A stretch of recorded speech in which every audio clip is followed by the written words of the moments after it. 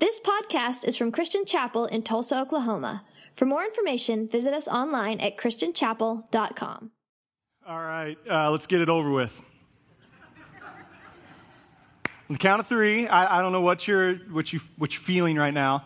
On the count of three, we're all going to say sex together, out loud. If the person next to you doesn't say it, raise your hand.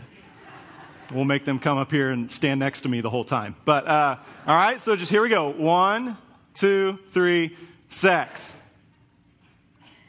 Nobody died, right? Nobody, like, a little embarrassed maybe. Look, I get that this can be awkward and uncomfortable. And just the only thing I would ask is that if you're uncomfortable sitting there, just sympathize with me standing here. And more than that, sympathize with my wife sitting here. Our goal in this series is not to just kind of talk about it because, hey, it's a shocking topic. We're not looking for shock value. We're not looking for, trying to be a little edgier than some other church down the road. But really, it's motivated by this idea that God has a plan for sex. And God has a plan for everything. And when we live in God's plan, we thrive. And when we live outside of God's plan, we suffer. And so we're going to talk about it each week. The other reason we're going to talk about it is because we really feel like the church should speak about the things that our culture screams about. And our culture screams all sorts of messages to us about sex. We are bombarded every day trying to sell us things, trying to tell us things, trying to give us a picture of what this should look like. And most of the time, our culture either gives us half a truth or a complete lie. And so what we're going to do over the next couple weeks is just really try to explore what is God's plan, how do we live in that plan, and how does that then change our relationships with each other and change our relationships with the world around us. So, again, I understand, though, especially because we do have our 7th graders, 8th graders in here with us. And so, parents, if you get uncomfortable at any time, like, feel free to drag your kid out. That won't be embarrassing to them at all, I'm sure. But, if not that, feel free I'm giving you permission to take off church the next couple weeks or serve in the kids' rooms or something like that, and we'll see in May. But kind of the frame I'm using for this, the lens I'm running all of this through is Angie and I have 3 kids, and our oldest will be in here with us in about a year and a half. And so this morning, I am happy that my parents don't go here, my grandparents don't go here, my kids aren't in here. Like that's all helpful for me today. But I'm also trying to run everything, all the stuff we're going to talk about, through that filter of, if my kids were in here, would I still say this? And so we're really just trying to figure out what the scriptures say, stay rooted in those, and not push beyond it. You know, there was a day when churches didn't really talk about sex at all. I think that day is long gone. And I think, if anything, the challenge the church faces now is to not become so crass in our discussions of sex that it loses all of its holiness and all of its kind of value that God has assigned to it. And so that's the approach we're taking. So just kind of everything in front of you. I have, like Amy said, I took my outline to all of our pastoral staff on Wednesday and Thursday. I said, hey, read through all of this and tell me what you think. Tell me if we're going too far or not far enough, and got their feedback. Gave it to Angie as well and said, hey, read through this. Let me know what you think. And she said, no, everything looks good. It's fine. I said, so there's nothing in there that's going to get me in trouble. She said, it's never your outline that gets you in trouble. And so, which again made me realize it's true. Like, when I get uncomfortable, I make jokes, and I'm going to be uncomfortable for a month. So we'll see what happens. But I'm going to do my best to stay in the scriptures and to let them speak to us about God's plan for sex. And so we're going to take the next 4 weeks. The first week, today, we're going to talk about how God has designed a beautiful picture for sex, and that when we live within that, it brings life to us. Next week, we're going to talk about what happens when we distort that picture. When we choose to live outside of God's lines for sex, what does it do to us? What does it do to the world around us? What does it do to our relationships? And so we'll explore a lot of things there in our culture, especially next week. The third week, we're going to talk about a restored picture. We're going to examine some stories from the Bible of people who were engaged in activities that were outside of God's lines for sex, and see how Jesus comes to restore and to renew even when we find ourselves outside of those lines. And then the fourth week, we're going to talk about explaining the picture. And what we're really going to focus on there is two aspects. One is, how do we as Christians engage in conversations with our culture about sex? And then the second part of that is going to be a little bit more practical, and it's going to be, how do we talk to our kids about sex? And, from young kids to teenagers to young adults to our married children, how do we engage in these conversations with them? And so that's kind of the outline we're going to follow. But today we're going to start with just this beautiful picture, God's plan for sex. And to do that, we're going to look at two passages. First, we'll start in Genesis chapter 2, where we see God's plan for humanity, and we see the introduction of God's plan for sex. And then we're going to look at what the Apostle Paul writes about in 1 Corinthians 7, where he tells us more specifically about God's intention, God's design for sex. So Genesis chapter 2 is where we'll start. The reason we're starting there is because we can't really talk about God's plan for sex without talking about God's plan for humanity. And so in Genesis 2 is the story of the creation of man. And it says in verse 7, "Then the Lord God formed man from the dust of the ground and breathed into his nostrils the breath of life, and the man became a living being." The primary reason that we're appealing to God's plan for sex is because we believe we are all made in the image of God. And if we are made in his image, if we are the result of his intention, then he has a purpose and a plan for every part of our lives. And that includes sex. So we start rooted in this idea that sex matters because we are made in the image of God. One of the problems that our culture has is that we try to separate sex from the rest of our life. And we think it's this separate, just physical thing over here that doesn't affect what we do over here in our relationships or in our relationship with the Lord or any other thing. We just think it's this detached thing from us. And anytime we detach sexuality from our spirituality, anytime we detach sexuality from the relationship that God intends it to be experienced in, we do a lot of damage to ourselves and to the world around us. So Genesis reminds us we are made in the image of God. And then as it goes on to tell the story, it says in verse 18 that the Lord God said, "It is not good for man to be alone. I will make a helper suitable for him."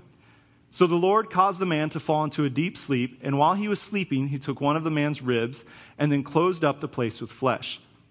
Then the Lord God made a woman from the rib he had taken out of the man, and he brought her to the man.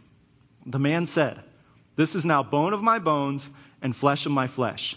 She shall be called woman, for she was taken out of man. For this reason, a man will leave his father and mother and be united to his wife, and the two will become one flesh." The man and his wife were both naked and felt no shame. Now, so God creates man. He sees that man is alone. He declares it's not good. And so he creates woman to come alongside of him.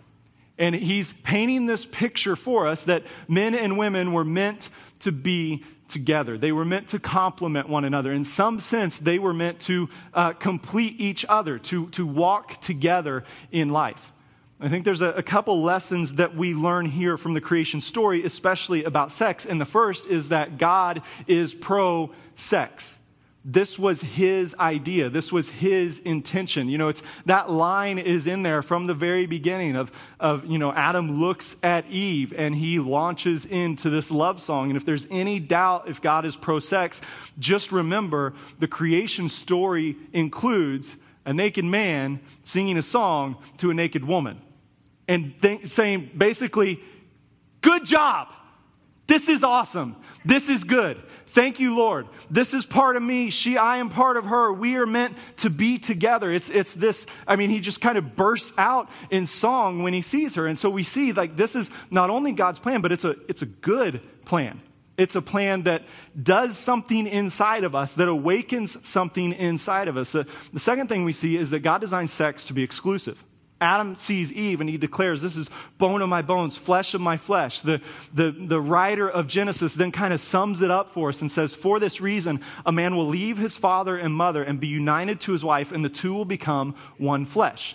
And it carries with it this idea that sex is not only a gift from God, but it's supposed to be a motivator for us to live in the plan God has for us. And this, I think, is important for us to understand, that the sexual desire we all have, that sex drive, is something God has put inside of us. That's not the result of sin. That's not the result of brokenness. But instead, it's something God gives us to inspire us to leave our families of origin, to pursue a spouse, and to be united with them. This creation story also tells us that sex is designed to be exclusive. It says that for this reason, a man will leave his father and mother and be united to his wife. That this is a unique gift for a unique relationship. And they are to become one flesh, it says. And sex then becomes this really essential part of marriage because it binds a man to a woman in a way that he is bound to no one else in the world. And so the creation story paints this really beautiful picture, and it's supposed to be kind of the prototype by which we see our own relationships with the opposite sex. Where we see, this is how God made me, these are the desires he's given me, and I am supposed to act in accordance with them. Now, like all things, sin has corrupted that entire process. And it's perverted our desires, and it's turned our hearts away, and it's made us not desire that long-term, one person for all of life relationship. But all of that does not detract from God's original design. And God's original design is for one man, one woman to be brought together in an exclusive, loving relationship, and that sex plays an integral part of that process.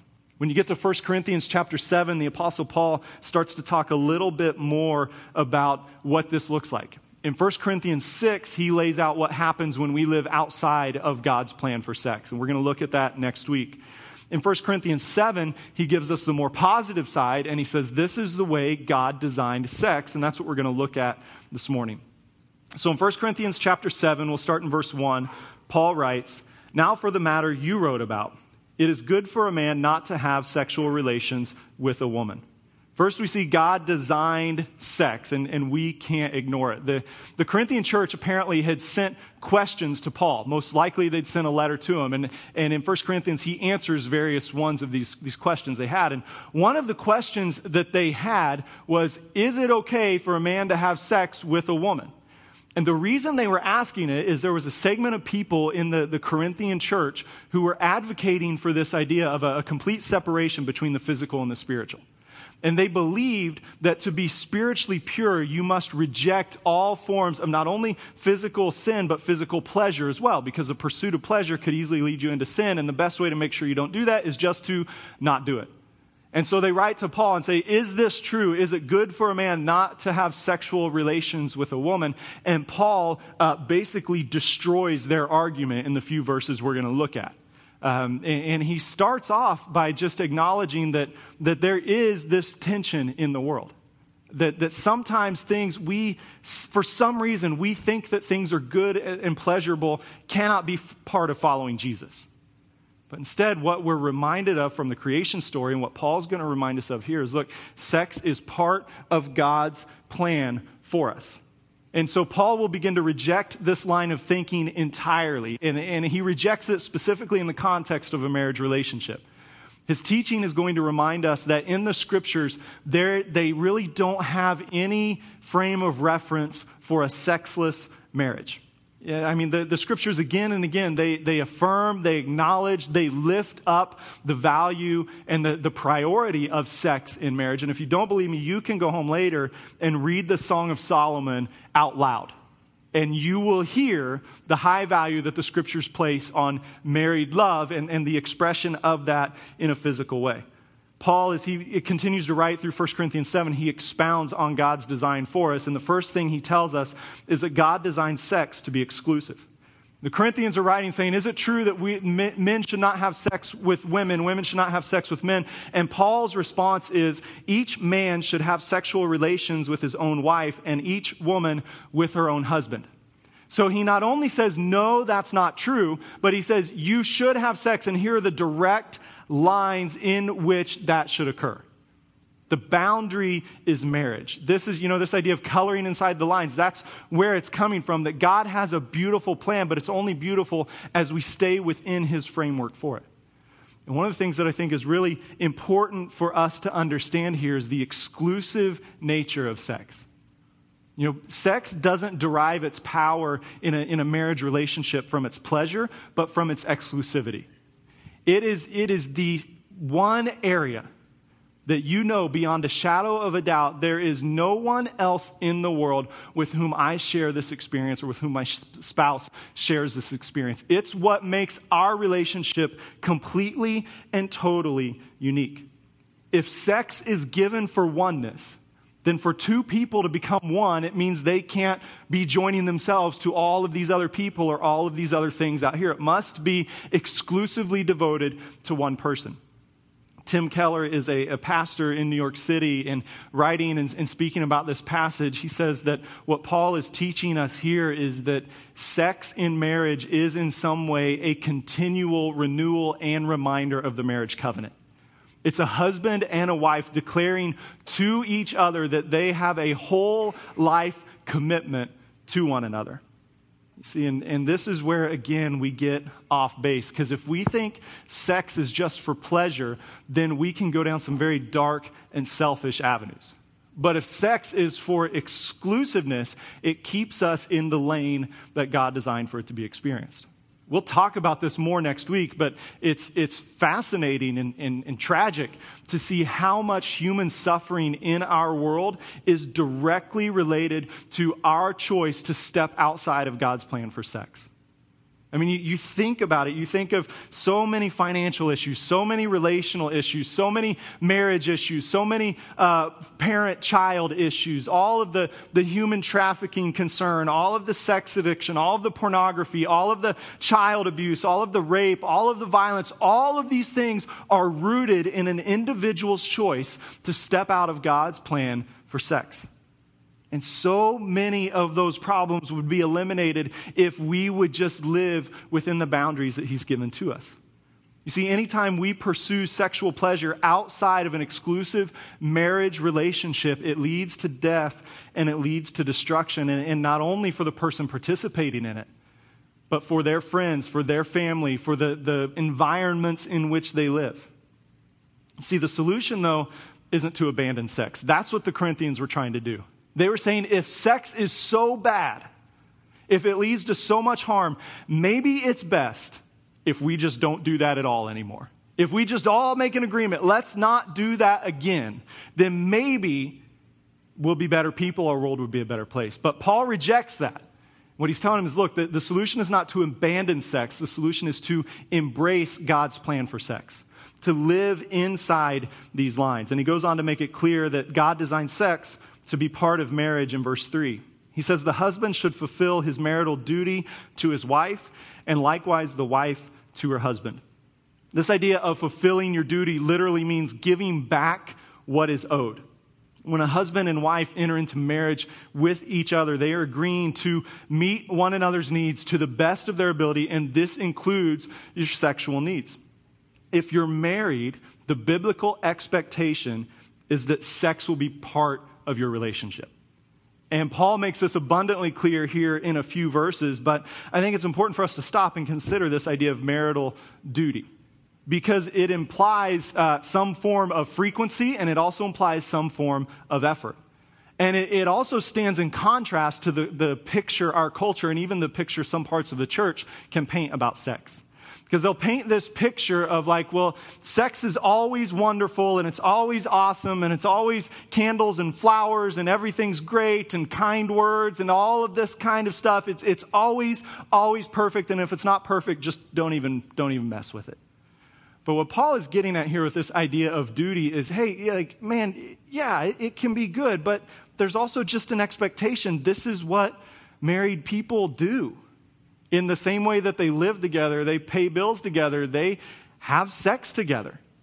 There's an expectation. And I know that idea even of duty can be kind of off-putting. You know, it's like, man, it sounds like, and especially for ladies. I know, a lot of times grandma or mom or somebody has given you the advice at some point of like, listen, honey, it's not much fun, but you just got to do it. It's just like the good news is you'll get a kid that you love. But outside of that, just, it's part of making him happy. And whatever, we survived, you will too. And just really give you this positive picture of sex. And so then when you hear in the scriptures, it says each one should fulfill their marital duty, it sounds as if God is just kind of taking all the fun out of it and saying, here you go. But in the same way that in his grace, God often gives us jobs or hobbies or interests that make our heart come alive. Like when he gives us those gifts, he expects us to use it, but he also expects them to be an enjoyable process for us, and it's the same with sex. Yes, it's a duty, but God in his grace made it very pleasurable and very enjoyable, and so that makes it easier for us to pursue that. But that idea of duty, I think you can't get away from. Even in the church sometimes, I think we're guilty of painting a false picture for people.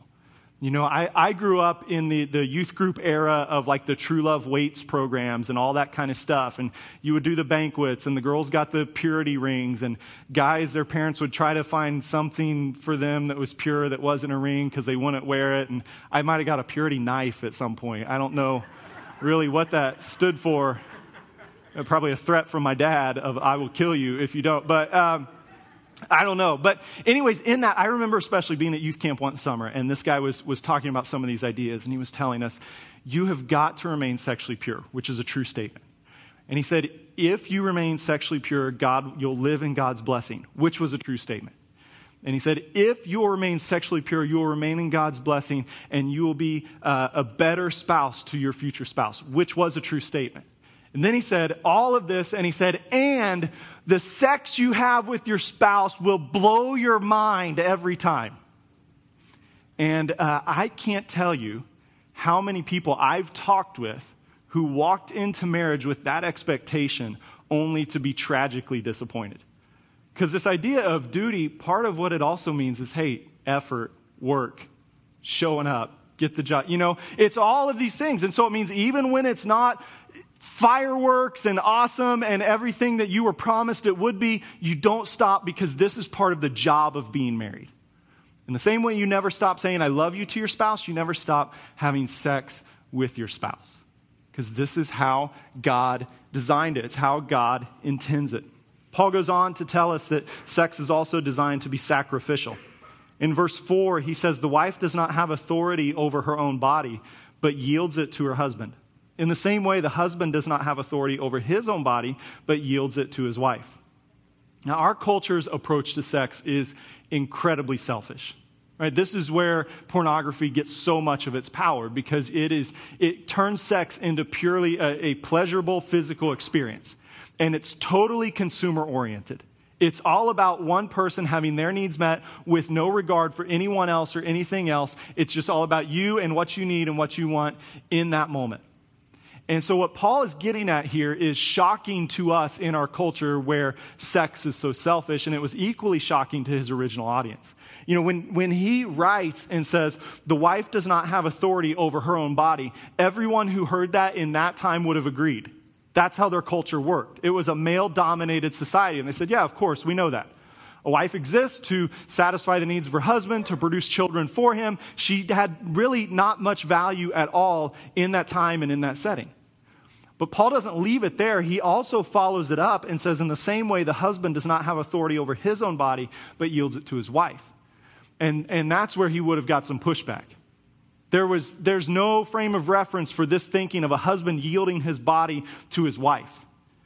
But Paul is pushing us towards this idea that the way God designed sex is for it to be a sacrificial experience between a man and a woman, where they are both giving of themselves to one another, where they are laying down their desires. They're laying down all the ways those desires have been corrupted by sin. They're laying down all the ways those desires create tension in their relationship. And they're laying all that down, and they're yielding themselves to each other. You see, oneness comes through mutual submission, through loving concern. God created sex to be sacrificial. It's always an act in which there's an exchange, which there's giving and there's receiving, and that cannot be separated. Anytime we separate the sacrificial aspect from God's plan for sex, we turn sex into a very selfish thing, which leads us into very dark alleys. Our oneness comes through this mutual submission. And this act, Paul says, of a husband and a wife yielding their bodies to each other, it reminds us that sex is powerful because of the vulnerability that's involved with it. This process of yielding to one another physically is a reminder, like Tim Keller said, it's a continual renewal and reminder of our marriage covenant. To love this person in a unique and powerful way, to forsake all others and love them solely.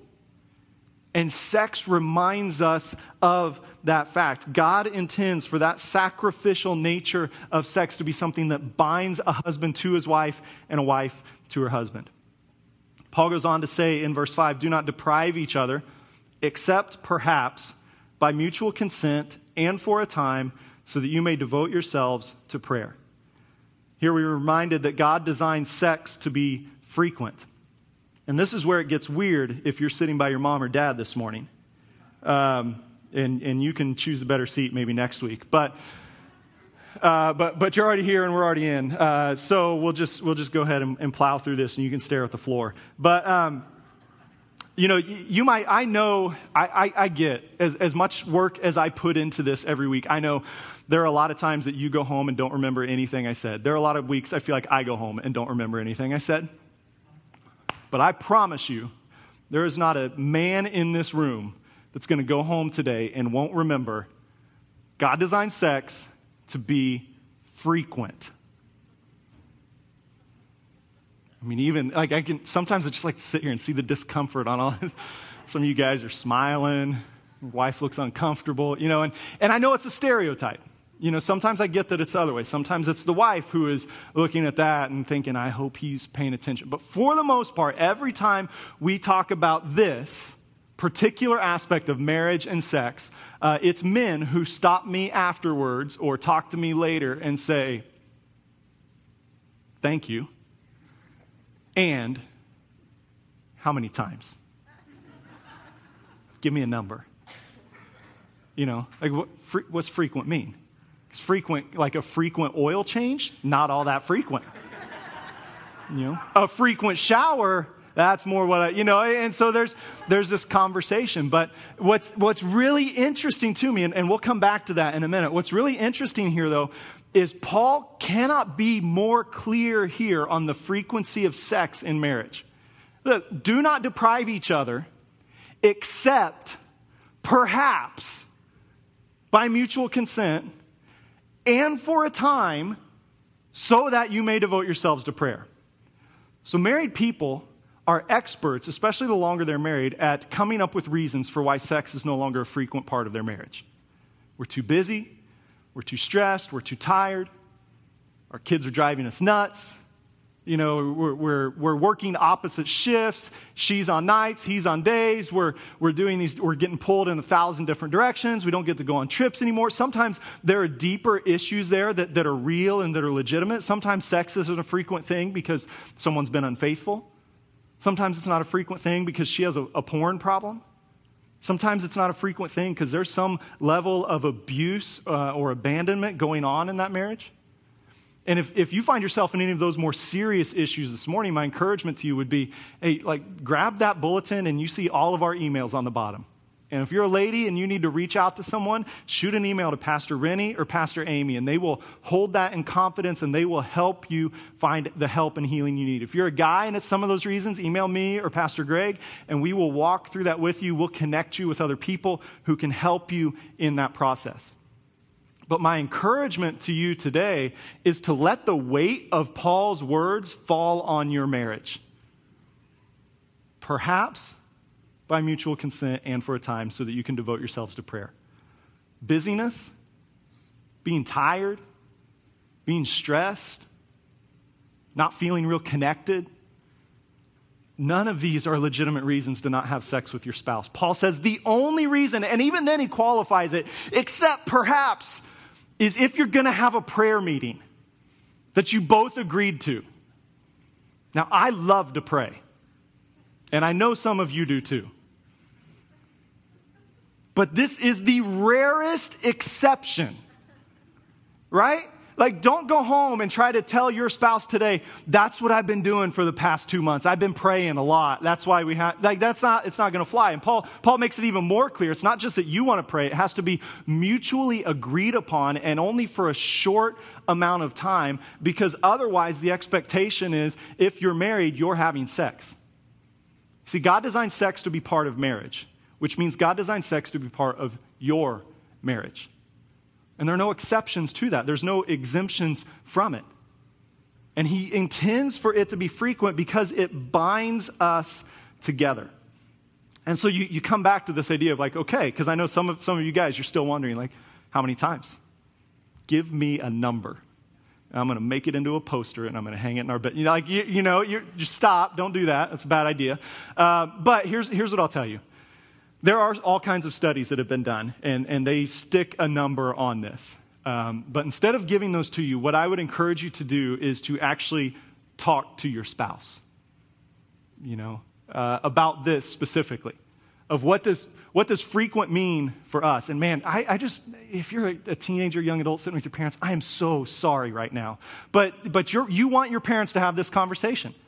Right? And one day when you're married, they're going to want you to have this conversation with your spouse. Frequency is an important thing because sex is such a powerful binding agent in a marriage. And so you can't escape it. So sit down, talk with your spouse. You guys know your stage of life. You know the struggles and strains that you're under. And talk about it. And if in your discussion you figure out, hey, we need help with this, we have deeper issues that need to be resolved, again, reach out. We'd be happy to connect you with those resources. The last thing you see is that God designed sex to be protective. You go all the way back to verse 2, and Paul says, since so much sexual immorality is occurring, each man should have sexual relations with his own wife and each woman with her own husband. And then down in verse 5, after saying, the only time you could abstain is perhaps for a time for prayer, he says, then come together again, so that Satan will not tempt you because of your lack of self-control. Now again, the Corinthians lived in an incredibly sexual culture. The city of Corinth was known for all of these shrines and temples around town. And one of the primary forms of worship at many of those temples was to engage in temple prostitution, where men would come and they would pay women to have sex as like an act of worship to that god. And so the Corinthians lived in a culture where sex was out in front of everybody, where it couldn't be avoided, where the topic was always near the top of our list. In many ways, though they were there 2,000 years ago, their society was very much like ours, where it seems like the constant message you get is, hey, it's fun, do whatever you want. It's here, it's just a physical thing, it doesn't matter. You can do that and still love your wife. You can do that and still love your husband. And so what Paul is telling us here is, look, in the face of such overwhelming immorality, the best thing Christians can do is have sex with their spouse. Because God designed that to be a process that protects your relationship and that protects your heart. That the more you will turn into each other, the more you will express your love to one another, the less appealing all of these temptations out here will be. Now, we both still carry, a husband and a wife in a relationship, both still carry individual responsibility to resist those temptations. But what Paul is telling us here is one of the best ways to make sure you live in God's plan is to live in God's plan. And so if you want to live in God's plan for sexual purity as a married person, most of what that means is you are actively involved with your own spouse. Because it's inevitable. And I understand there are times when sickness and other issues come up and that physical aspect of your relationship is lacking. And what we trust in those moments is that where the ideal falls short, God's grace will be abundant. But for most of us, God intends for sex to be a regular part of our marriage because it's how he binds us to our spouse. And when we refuse to take advantage of one of the primary tools God has given to bind us together, we will inevitably start to drift apart. And marriages don't get healthier when you're drifting away from each other. I have a buddy who was talking about this passage in his church, and he received an email from an 80-year-old woman in his church that week. And he saw it and he thought, oh my goodness, what could this be? She was recently widowed, and she emailed him and said, hey, I just wanted to tell you thanks for your message on Sunday. It was really good and encouraging. I especially appreciated how you said that sex needed to be a constant part of your marriage. Her husband had died a couple years earlier, and she said, to the very end, there were sometimes moments where sex was all that held us together. And my buddy, again, it was him, so don't be mad at me. He said, after I got done throwing up in the trash can, I appreciated what she said. Because it was this idea of, hey, even when life isn't good, you just keep doing what God's told you to do. And man, husbands and wives, it sounds kind of flippant of like, just keep having sex and things will be fine, things will be better. But sometimes it's good just to do what God told you. And what he's commanded husbands and wives is very clear here.